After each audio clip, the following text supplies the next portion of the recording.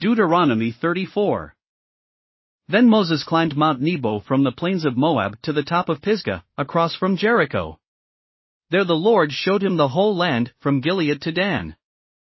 All of Naphtali, the territory of Ephraim and Manasseh, all the land of Judah, as far as the Mediterranean Sea. The Negev and the whole region from the valley of Jericho, the city of palms, as far as Zor. Then the Lord said to him, "This is the land I promised on oath to Abraham, Isaac, and Jacob when I said, I will give it to your descendants. I have let you see it with your eyes, but you will not cross over into it." And Moses the servant of the Lord died there in Moab, as the Lord had said. He buried him in Moab, in the valley opposite Beth Peor, but to this day no one knows where his grave is.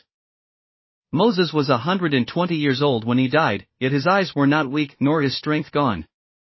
The Israelites grieved for Moses in the plains of Moab 30 days, until the time of weeping and mourning was over.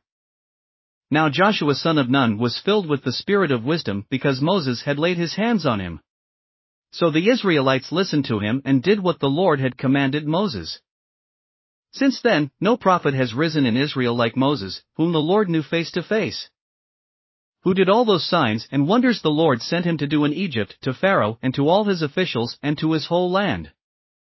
For no one has ever shown the mighty power or performed the awesome deeds that Moses did in the sight of all Israel.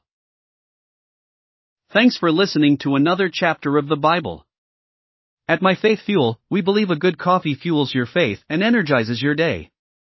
Please visit myfaithfuel.com to explore our delicious coffee blends. Part of each purchase goes to training worshipers around the world. Thanks for listening.